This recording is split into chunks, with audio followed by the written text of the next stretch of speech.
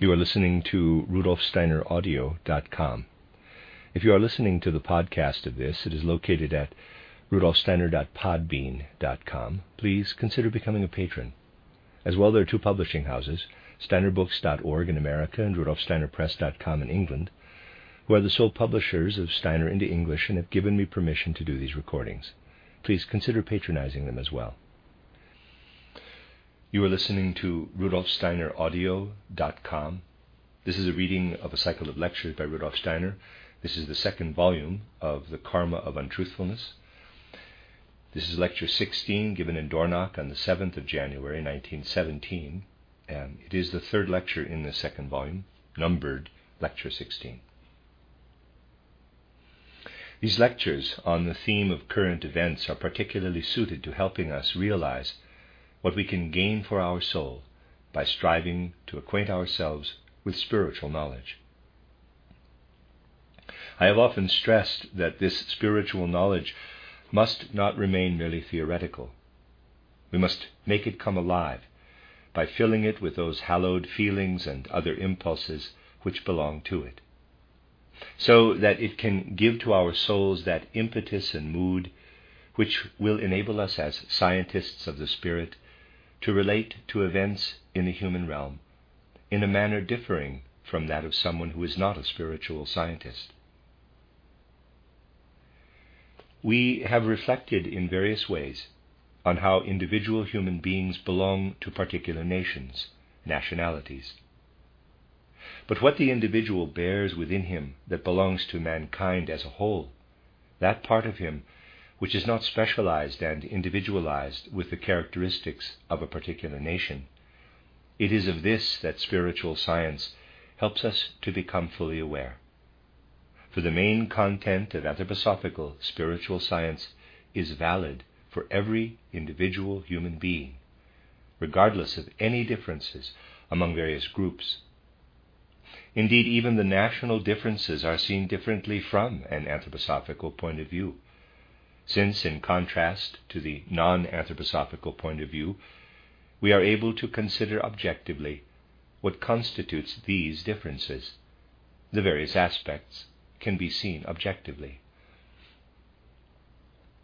We are familiar with the threefold nature of our soul, in that it consists of the sentient soul, the intellectual or mind soul, and the consciousness soul, all three being filled, spiritually permeated, enlivened by our egohood. When the Italian folk soul works into individual human beings, it is the sentient soul that is influenced by the forces and impulses with which it works. In the French individual, it is the intellectual or mind soul, and in the British individual, the consciousness soul through which the folk soul works. For the folk souls of Central Europe, it is the ego that is receptive, and for those of the Slav peoples, the spirit self. If we could fill ourselves with an understanding of this, we should no longer be tempted to form judgments in the way in which they are so frequently formed. A certain person heard this and was furious because he understood anthroposophical spiritual science to be saying that in the German nation the folk soul works through the ego, as if this was something higher than a folk soul working through the consciousness soul. This was his own misunderstanding. For in spiritual science, different aspects of knowledge are viewed objectively, side by side.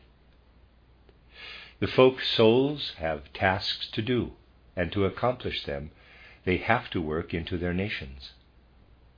But as regards the working of the folk souls in human souls, we must realize that in our fifth post-Atlantean period, a certain development has to take place.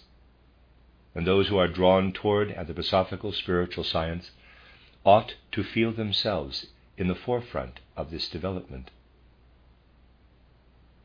How does the folk soul work down into the human soul and mind? To start with, we have to note that this working is subconscious and only partially rises up into consciousness. The individual human being feels that he belongs to one nation or another. On the whole, the folk soul works on the individuality via the maternal principle.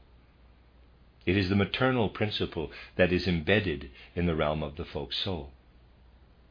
The effect of the paternal principle is to detach the individual as a physical and etheric being belonging to nature from the group. I have frequently discussed this in past years. In the Christian world view, this is even expressed in the Gospels. This too I discussed some time ago. As things are today, it is in the first instance through the blood that the folk soul works into the individual, and also through what corresponds in the etheric body to blood. Naturally, this is more or less an animal impulse, and it remains at the animal level for by far the greater part of mankind today. Through his blood, the individual belongs to a particular nation. The mysterious forces and the impulses working in the blood are very different to describe, since they are extraordinarily complex and manifold. Suffice it to say that they lie beneath the surface of consciousness. People are far more conscious in all those aspects of their makeup which belong to mankind as a whole, irrespective of national differences.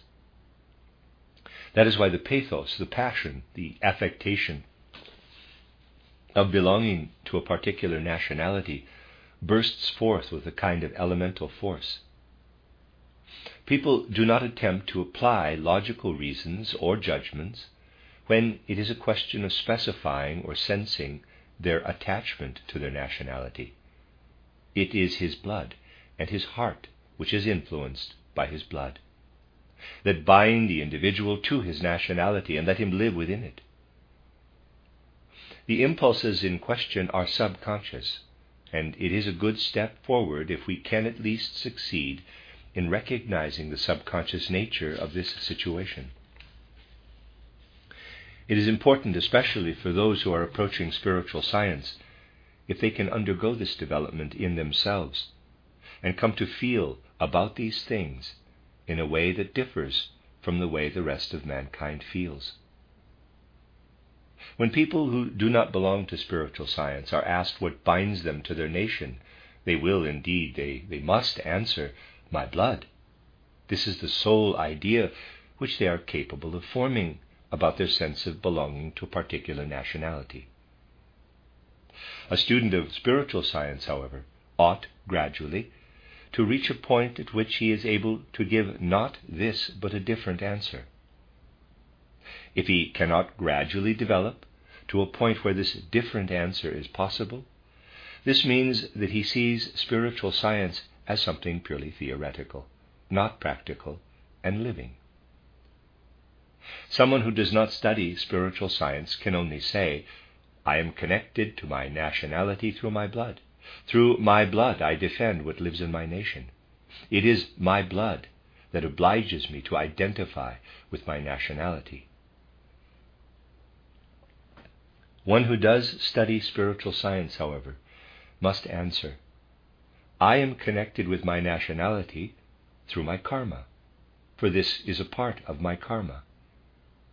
As soon as concepts of karma are brought into the question, the whole relationship becomes much more spiritual.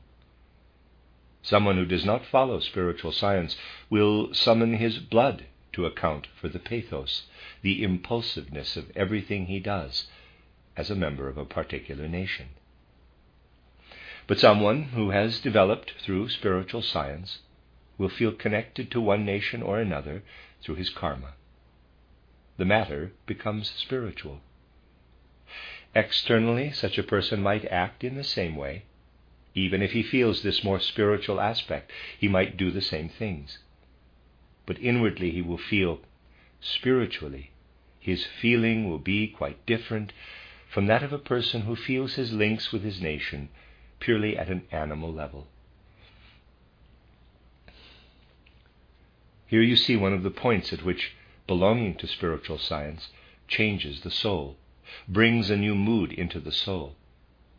But at the same time, you see how much the general consciousness of our time is lagging behind what could already be known by those who want to know it.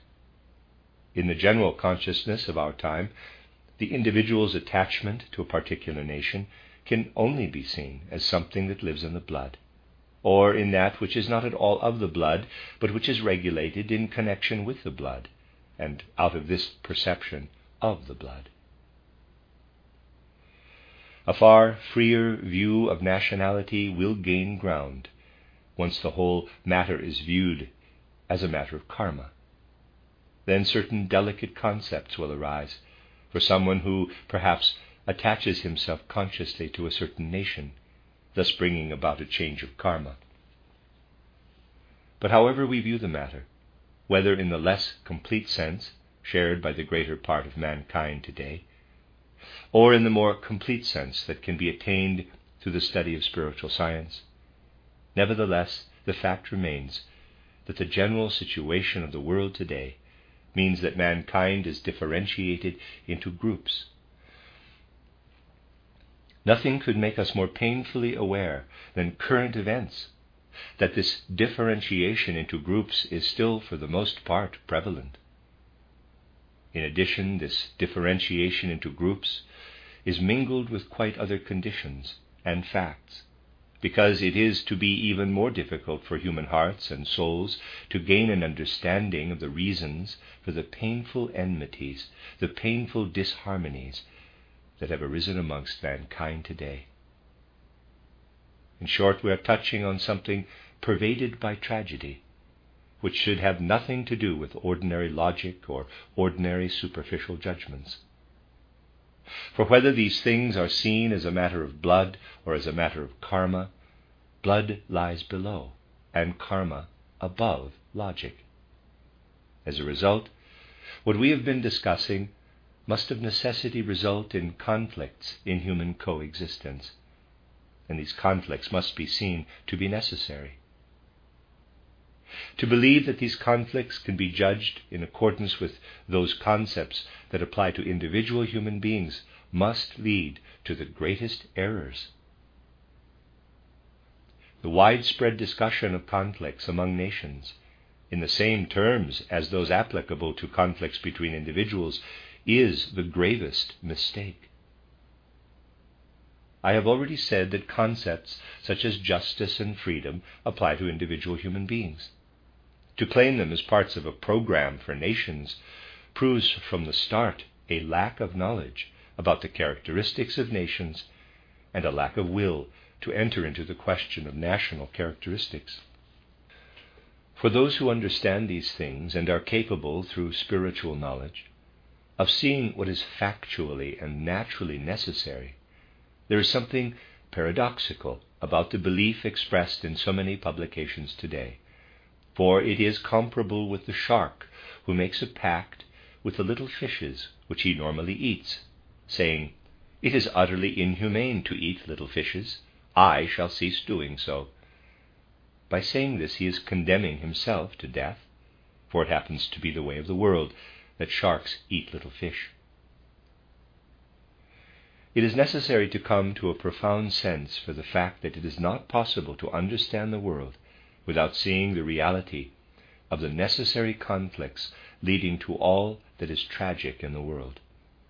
And to believe that something like paradise is possible on the physical plane shows a total lack of comprehension of the peculiarities of the physical plane. Paradise does not exist on earth. There can be no comprehension among those who strive to realize the New Jerusalem as a utopia on earth, or who, like the social democrats, want to bring about some other satisfactory solution. There is a profound law which says that human beings, insofar as they live here on the physical plane, can only reach a satisfactory view of reality if they are aware that higher worlds also exist, and that they are connected in their souls with these higher worlds. Only if we understand that we are citizens of higher worlds can a satisfactory view be attained. Therefore, when spiritual consciousness was extinguished, a time had to come when mankind could no longer understand why so much disaster, so many conflicts are present on the earth. These conflicts can only be resolved when we feel ourselves not only to be living in the physical world, but also in the spiritual world. Then we may begin to grasp that just as man cannot always be young, but has also to grow old, so there has to be a breaking down of what was once built up, conflict and destruction, as well as creation. When you understand this, you also understand that conflicts have to arise between groups of human beings. These conflicts are the tragic element of world events, and they must be seen to be something tragic.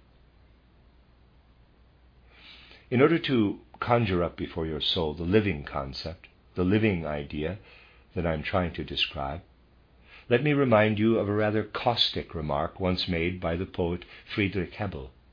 He was, as you know, a genius of a somewhat ponderous cast, one who wrote rather laboriously, despite a considerable fund of worldly humor. I told you on another occasion that he was not at all far from a view of the world which would have accorded with spiritual science. Thus he once jotted down in his notebook the following theme: Plato, reincarnated, takes his place in a secondary school where the teacher is dealing with the subject of Plato. He cannot understand a word of what Plato was supposed to have said, and the teacher scolds him severely for this. Hebbel wanted to work this idea into a dramatic episode.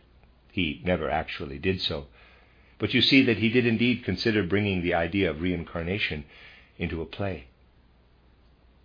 Hebbel was a contemporary of Grillparzer, and I knew him. As I said, Hebbel was a somewhat somber, melancholy genius, but after he had seen Grillparzer's plays titled The Golden Fleece, titled Thou Shalt Not Lie, and titled A Dream is Life, and so on, he said, and this is most interesting, Grillparzer depicts tragic conflicts, but only those of which it can be said that if people were clever enough to see through the situations, it would be possible to resolve them in the end. According to Hebbel, the tragic circumstances in Grillparzer's plays only come about because the characters are not clever enough to see through the tragic situations. This, he says, is not really tragic. Real tragedy among human beings only comes about when those involved are as clever as anything, and yet none of their cleverness and caution can help them, so that conflict becomes inevitable. What Hebbel, as a dramatist, calls real tragedy is something that we ought to introduce as a concept into human evolution, human destiny, so that we do not continue forever to form the naive judgment that one thing or another might have been avoided. Situations which lead to conflicts, such as the present one, cannot be avoided, and all those declamations about blame are totally out of place in face of a truly penetrating judgment. It was for this purpose that I arranged these lectures which we have been conducting over the past days and weeks. I arranged them in order to demonstrate clearly that even in the case of an event such as the Opium Wars, it is impossible to speak of blame in the way blame is meant in situations involving individual human beings.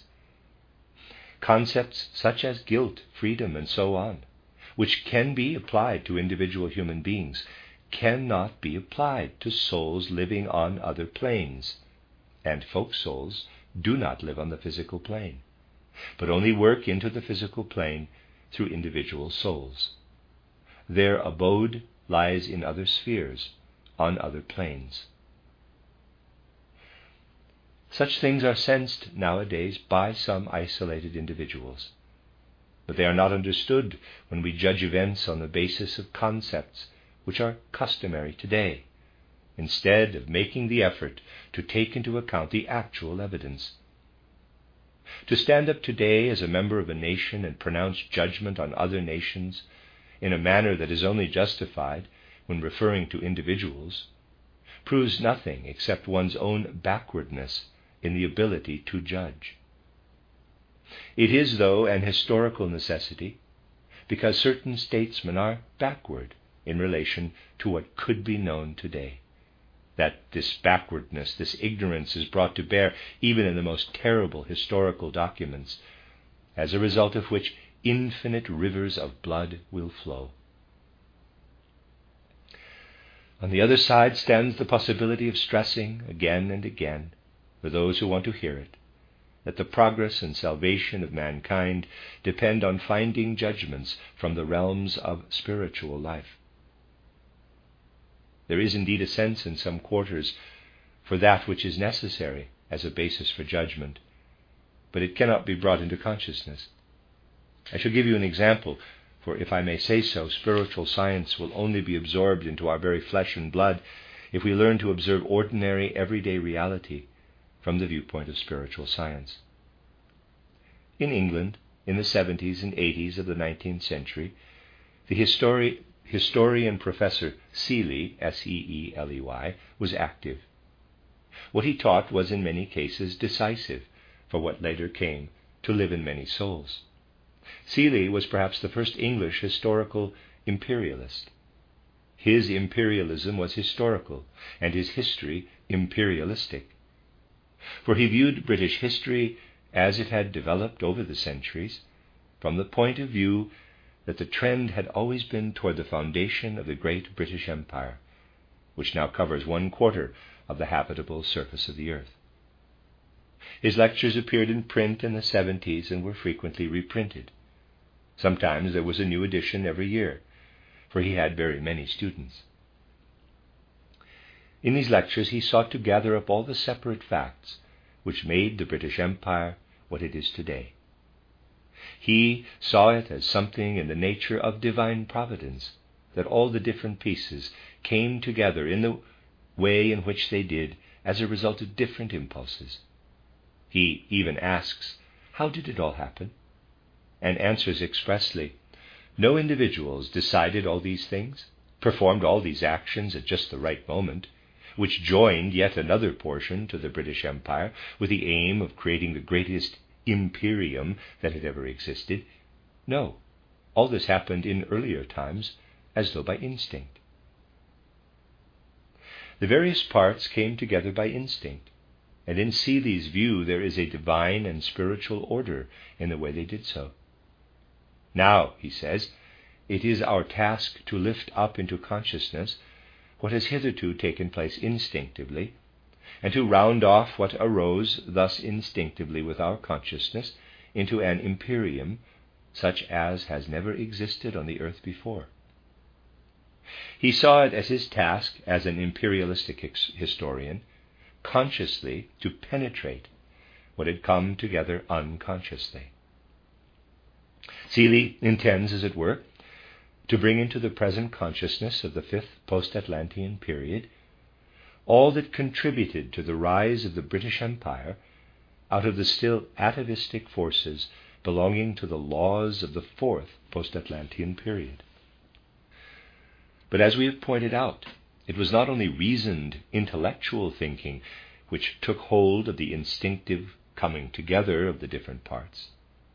As I have told you, during the final decades of the 19th century, certain members of occult streams began, not with ordinary consciousness, but with occult consciousness, to expand this British Empire, by placing before their souls and the souls of their pupils maps which showed what still had to come about if the British Empire was to beam its forces over the whole world. In these occult circles, the following idea was consciously cultivated. The fifth post-Atlantean period belongs to the English-speaking peoples. Based on this, all the arrangements were carried out and all the details elaborated. No doubt the Regius professor was not aware of this, but others were, and used all of it consciously in their impulses. This needs to be recorded. We shall speak more about what it was that they were aware of. But when people are not aware of something, it nevertheless creeps into their soul and occupies them in a certain way. Thus, in our time, an extraordinary collaboration came about between something occult, hovering in the background and pulling strings, and something of which people are unaware, but which lives in the forefront of events on the physical plane. One must know such things if one wants to form judgments in the proper way. Over the last few weeks, I've quoted a number of peculiar incidents, such as the matter of the title Almanac of Madame de Thebes, and others. No doubt you remember. Now, consider the following quite objectively, without taking sides in any way. It is something extraordinary even for somebody who only thinks in the ordinary way. But for those who observe spiritual connections, it is something that demands more than mere consideration. It demands to be meditated upon and taken into one's impulses. Is it not extraordinary that as early as the 90s of the 19th century, an English book should have been published that was written by 3 editors of the Times and given the title The Great War of 1809 ? The timing was handled in a somewhat dilettante fashion. Though the date suggested is rather earlier, the reference is to the present war. This book contains a small error, for we are told that the war will break out as a result of the assassination of the Bulgarian Prince Ferdinand, and that it will then escalate into the European conflagration covering the world. What is foretold in detail about this European conflagration covering the world is remarkably prophetic, and has been confirmed in the main by subsequent events. We can truly say that the book's greatest error is the confusion between the Bulgarian Prince Ferdinand and Franz Ferdinand of Austria, and the placing of the assassination in Sofia instead of Sarajevo. I consider that there is a significance which should not be underestimated in the appearance of a book in 1892 which so remarkably accurately portrays a future event. Only by endeavoring to form judgments which are not abstract, but founded on what actually exists, can we develop the capacity to see the hidden configuration of things. Naturally enough, even those who were able to see what was to come misplaced certain details. This is inevitable when speaking about such things. It is not always possible to foresee everything accurately. But we ought to ponder on the fact that there were people at that time who had such strong reasons for going into these matters that they even went as far as publication. I am telling you all this, especially in connection with all that we are considering, so that you can sharpen your capacity for forming judgments. It is essential to have the will to look facts in the face and see how they relate to one another. In earlier lectures here, I said, in the 5th post-Atlantean period, we can only make progress if we strive, on the one hand, to achieve imagination, and on the other, to let the facts speak for themselves. All preconceived judgments are doomed increasingly to become empty phrases. Least of all can abstract thinking, as opposed to thinking that is bound up with actual facts, lead to judgments about the tragic conflicts in the world, the tragic play of impulses which work in the way I have described. There exists today a knack linked with world history, a knack of saying things which seem very convincing to many people, but which in fact reveal nothing on which it would be worth basing a judgment. Let us consider a judgment such as the following. Those in power in the British Empire did not want war. To back this up, suitable correspondence, telegrams, letters, and so forth, about all sorts of proposals for conferences and so on, are quoted. People who judge, not on the basis of reality but abstractly, can indeed be convinced by these things, because the material available to back up such statements can sound very convincing. But for a judgment to be valid, it must not only be convincing or correct in the abstract. It must live in reality. It is perfectly possible, under certain circumstances, to prove that those in power in the British Empire, or rather those who mattered, did not want a war, and with such proof the greatest impression can be made in the whole of the periphery. In order to prove it, I say prove, it is not even necessary to speak a direct untruth. Yet in reality, it remains an untruth. Why? Because it is in fact true and can be proved to be true, and yet this truth is not worth a snap of the fingers and is totally irrelevant.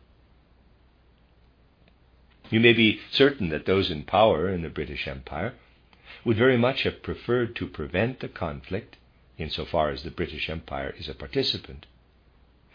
But what those who matter wanted to achieve by means of the war, this they certainly desired with every ounce of energy at their disposal. Had it been possible to achieve this without a war, they would obviously greatly have preferred it. And from the beginning it was not at all out of the question that these aims might have been achieved by means other than war. To do this, it would have been necessary to create some sort of substitute, some international arrangement, by means of which representatives of the various states could have come together to decide certain matters. If you take care to ensure in advance that you have a majority in such a body, then of course you can achieve your aims without a war, as long as the minority are prepared to go along with you. So you see, in the last resort, it is not a matter of whether one wanted to wage or prevent war, but of what one's aims were in the first place. And the objective observer cannot fail to see that the aim was indeed the one about which I have given you a number of hints. It is only possible to hint. As always, I beg you to take into account that I am not passing a judgment on moral grounds, but placing the concept of tragedy on the scales. I am saying that when conflicts are tackled by means of battles, when much blood is spilt, this stems from the tragedy of those conflicts. In contemplating this tragedy externally, we must of course have the will to be affected by these things in a way that differs somewhat from the ordinary. How often do we hear, a share of the blame for this war must be laid at the door of those opinions, sensations, and feelings which such people as Treitschke and Bernhardi spread among the German people. It can be quite grotesque, for the names of these writers have often enough been cited as belonging to deceivers, even by people who are convinced in the most honest way that this hits the nail on the head. Sometimes Nietzsche is included, sometimes others as well. There's much to be learned by taking into account what such things are based on, in what I might call, quote, the realm of what is true, close quote. But before going into this from the spiritual point of view, for much can be learned about the spiritual realm by attending to ordinary things, let me draw your attention to the way in which just such phenomena as the German historian Treitschke can illustrate for us everything that is so tragic in human evolution. The only thing is that one must not make judgments of an utterly superficial kind. Had I been inclined to make judgments of a superficial nature, I should for some time now certainly have looked upon Treitschke as a social monster. I only met him once, at a time when he was already totally deaf. You wrote your questions on scraps of paper, and he then replied. When I was introduced to him, he asked, "Where are you from?" I wrote down that I was an Austrian. He replied, "Well, well," he was loud-spoken, since he could hear nothing. "Austrians are either geniuses or rascals, one or the other," and so forth. With Treitschke, it was always like this. If you did not want to count yourself a genius, you had had it. He was a vivacious man with considerable depth of character, and he often expressed himself in sharply defined terms. He wrote a much-cited history of the German people. It is quoted in a certain way, but it could easily be quoted in another way too, for anyone who wanted a collection of anti-German vulgarities could just copy them straight from Treitschke. However, this is not what people do. Instead, they seek out passages which are far less frequent than those in which Treitschke tells his people the truth about themselves. They seek out passages which are written, so they think, in a, quote, Prussian or militaristic manner, close quote. In this connection, I want to introduce you to a rather interesting judgment. It stems from a man who was quite justified in forming it, because he too was an historian. He was also particularly interested in Treitschke's definite antipathy toward more recent history and developments in England. Treitschke certainly entertained this antipathy, and it soon became obvious when you got to know him. This historian, who knew Treitschke well, wrote that Treitschke's dislike of modern England was based partly on historical and partly on moral grounds, for, quote, Britain's world predominance outrages him as a man almost as much as it outrages him as a German. It outrages him because of its immorality, its arrogance, and its pretentious security, and not without justice. Close quote. Steiner again. Please note this, quote, he delineates English policy throughout the 18th and 19th centuries as aimed consistently at the repression of Prussia. So soon as English politicians discovered the true nature of that state and divined the great future reserved for it by destiny. Had not England been Prussia's treacherous but timid enemy in 1864 and 1866, and again in 1870, 71, and above all in 1874, 75, close quote. Steiner again. This is what this historian says in his discussion of Treitschke's antipathy toward England.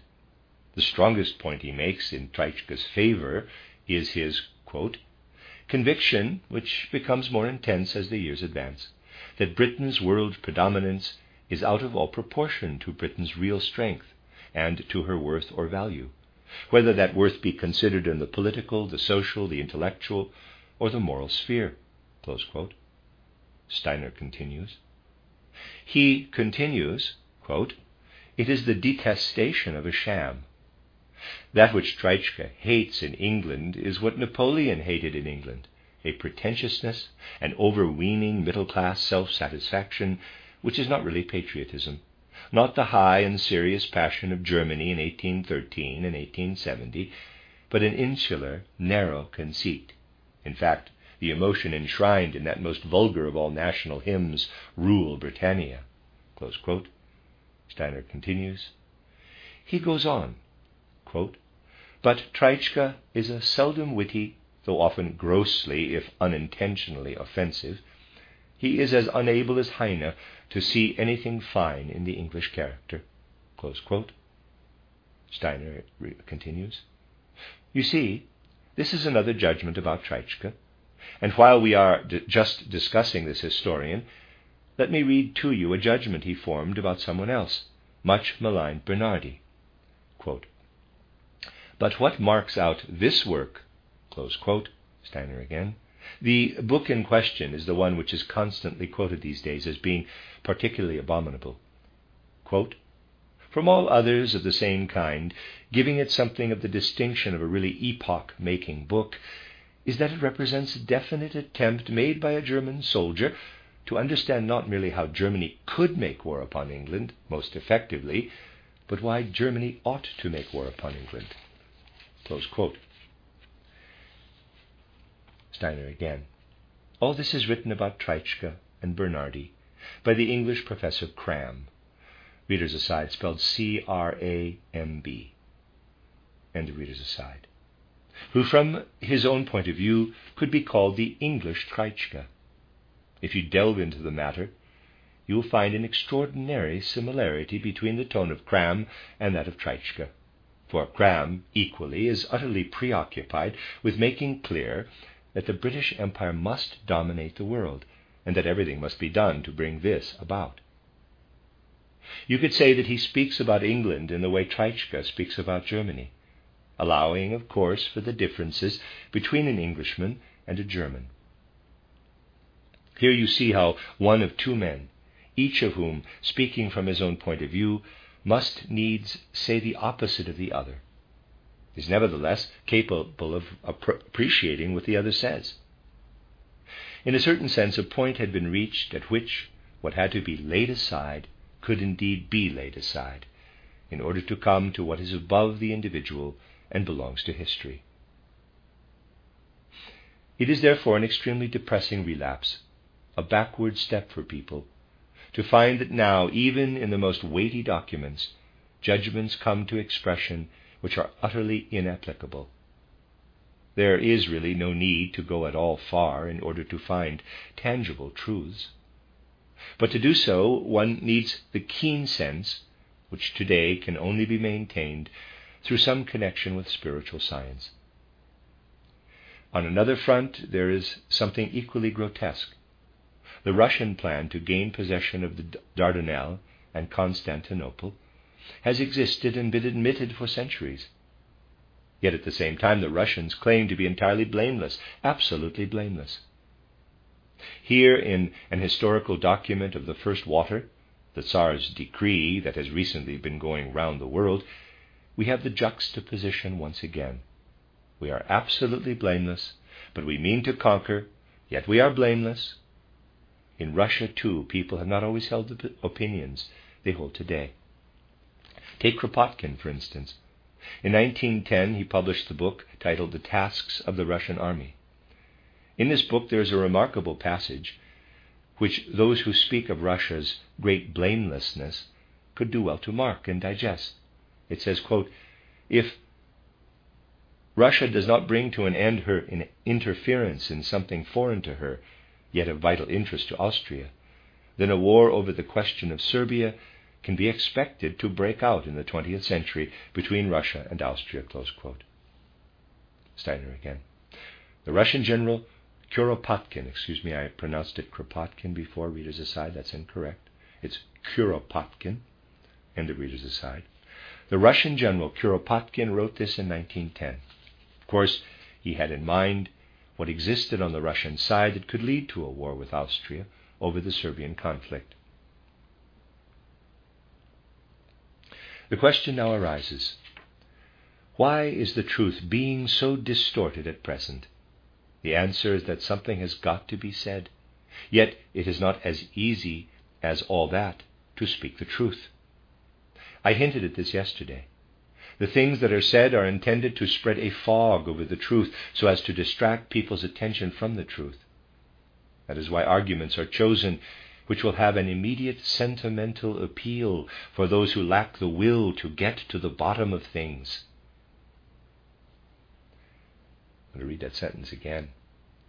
That is why arguments are chosen which will have an immediate sentimental appeal for those who lack the will to get to the bottom of things. If only people could come more and more to understand above all the full significance of the many unconscious or subconscious untruths. I have often pointed out that it is no excuse to say that one believes something just because so-and-so said it. Of course, I do not mean that many people do not believe in what they are saying, but this is not the point. These things work in the world, and those who make statements have a duty to take the trouble to find out the truth. Merely believing something is not enough. Someone might speak quite truly when he says that he wanted to prevent the war, but this truth is not worth a fig in view of the fact that he intended to use other means instead to achieve his desired aim, the aim he is striving for with all his might. To reverse the truth in this way, whether unconsciously or subconsciously, is something much worse than an untruth, even though it appears to be the truth. This is now the immensely difficult karma of mankind, that people do not feel in duty bound to pursue the actual real truth and truthfulness that lives in the facts.